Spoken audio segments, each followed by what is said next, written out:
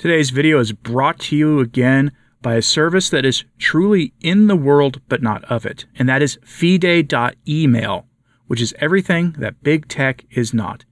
Fide.email is private, secure, and 100% Catholic. You should check it out. Visit fide.email. That's the website, not .com, but .email, and see for yourself. That's fide, F-I-D-E-I, the Latin word for faith. You may remember a few months ago, I presented a letter from Archbishop Carlo Maria Vigano describing the situation of a group of nuns in Italy who were, being persecuted by the Vatican. Their property was attempted to be seized. The Vatican was even trying to recruit the lay civil authorities, the actual Italian police, to intervene in what can only be described as, one, an unprecedented move, and two, a violation of the Concordat between the Italian government and the Vatican. We now have an update from the nuns themselves. They have published a letter for their friends and benefactors, which would include those of you who had prayed for them. This is a relatively short letter, so I'll bring it to you here in full. And it will give you an update on their situation and their thoughts on really what you're seeing in the broader church for the persecution of traditional nuns. And this is especially relevant if you've been following the story of Bishop Olson down in Texas. And if you haven't, I'll have an update for you on that in the coming days. In thanksgiving of the nuns to friends and benefactors. After the interventions of His Excellency Monsignor Carlo Maria Vigano on the matter that involved our monastery, we received material help and words of comfort from many of you. Many of you ask what our current situation is. The important news is that we are still in Pienza, at the Peace of the Mayor, in the coveted former seminary overlooking the Val d'Orsia, and that the attempt to sow divisions and disagreements between us has failed. Thank God, these trials have gathered us around our Abbess Mother Beloved and Prioress Mother Margarita. For the rest, having received no response from the Congregation for Religious to the remonstrations of the latest decree, we have turned to the Supreme Tribunal of the Apostolic Signatura, which accepted the monastery's appeal. We are now waiting to know the outcome of the process. The diocese and the local church continue to have a hostile attitude towards us. The few contacts with diocesan priests had the purpose of inducing us to submit to the unjust decisions of the Holy See, without even trying to understand what the real situation was or if we needed anything. We are ignored as an annoying foreign body, but not only by the Piantino clergy, but also by the one who should be father and shepherd for us, our Bishop Cardinal. We have never seen or heard from the beginning of our affair. They treat us as if we were a problem to be solved, so much so that if it weren't for the priests who come from outside the region, we would not be administered the sacraments and Holy Communion even on days of obligation. And this should make us understand what the priorities are of those who, in charge of the good of souls, deliberately neglect the spiritual assistance of some sheep of their flock, and with it also the duty of material assistance. We understand it well. Our monastery is not profitable as a reception center for new arrivals, or a prestigious resort could be. It remains to be understood with what serenity they present themselves at the altar every day. But if on the official front there is the most ruthless indifference, we have been moved by the generosity of so many people who have mobilized to assist us. Those who come to bring us groceries or medicines, those who leave us flowers in the garden, those who write to us with affection, those who commission us for small jobs, who come to visit us and who support us with offers. We can only hope and pray that the example of so many lay people can touch the souls of prelates and clerics, making them understand that heaven is not conquered with empty proclamations, but with good works. As far as we can and what the present situation permits, we continue to live our Benedictine life, praying and working. This was certainly a moment of great suffering for us, especially due to the inquisitorial and intimidating action by people appointed by God to serve His church. We have been slandered, abandoned by many friends and relatives, betrayed by our pastors, for whom the lust for money is accompanied by the evident desire to eliminate anyone who wants to be faithful to tradition, to the immutable doctrine taught by our Lord to the apostles, to the Mass ever, and to the monastic spirituality. But doesn't the same thing happen in the world too?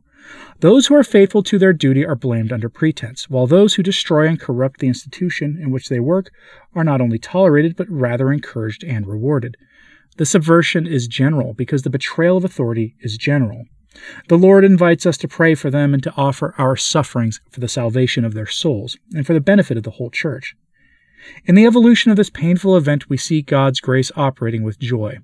All the attempts to divide us, to resort to lies and slander, to deprive the abbess and the prioress, to subvert the governing bodies of the monastery, have obtained opposite. The devil makes the pots, but not the lids, teaches the popular saying. And what was boiling in the cauldrons of the Curia of Pienza and of the Roman dicastery was revealed in its bleak evidence. A squalid real estate operation on the one hand, and a perfidious action against our religion on the other. Of this failure of the suffered attack we certainly don't have to thank ourselves, but the strength that came to us from God, which guided us in our firm opposition to an abuse of power and discovered the plans of those who wanted to get rid of us, as if fearing the effect of our prayers, or that our case could be taken as example by other communities no less persecuted than ours. Imagine how much a priestly soul can be led astray who sees the smoke and mirrors of the nuns, who attend the traditional Mass and who follow the rule of St. Benedict. It is mainly for them that we offer all our trials, and we invite people who are close to us to pray to the Lord to convert these pastors and make them rediscover how beautiful it is to, quote, do charity and truth, as the apostle teaches. We ask many of our brothers and sisters who still hope under the illusion that there is not a crisis or that it is only temporary, to look realistically at what is happening in the church and to the hierarchy, and not to be intimidated by the abuses of power by mercenaries, because they don't care about the sheep. What happens to us has already happened, is happening, and will happen in many other religious communities. They are above all those whose cases are no less known, who can understand our state of mind in the face of an attack that is something diabolical about it. But in addition to the persecuted convents and monasteries, there are many priests for whom loneliness and a sense of abandonment is even more difficult to deal with, especially when their ostracism is motivated by their fidelity to Christ. But each of us must, in good conscience, react to the tyranny that is establishing itself in the Church, because a choral and determined response will demonstrate, first of all, that it is neither shared nor desired by the majority of the faithful, and secondly, that the present apostasy can be stemmed only with an unconditional return to our Lord. For too long we have put ourselves before Christ, dialogue with the world before duty to evangelize all peoples, as he commanded. But how to do it when one is alone, distracted from prayer and recollection, due to events that have nothing spiritual about them? How to do it when one is deprived of the sacraments, of the consolation of the Mass, of the nourishment of the Eucharistic bread? We would like to tell everyone that, as the Lord has helped us, so he will help also those who will not give up and compromise. The Lord has called us in religious profession to a state of perfection which requires great trials, like gold must be purified in the crucible. Each of us as religious or clerics, the Lord asks fidelity in the little, in order to be faithful in the much. If we face this battle today, it is because we want to be a sign of hope and encouragement to many who, like us, believe they were alone. We want to show how, despite our infirmities, our limitations, our frailties, the Lord deigns give us strength and protect us, placing good souls at our side. And this also applies to all those who find themselves in our same situation. In the silence of the enclosure, even among religious, there is an exchange of correspondence, and many, to our great consolation, have testified to us of their spiritual support. Our role as contemplatives is to pray and do penance for the Church.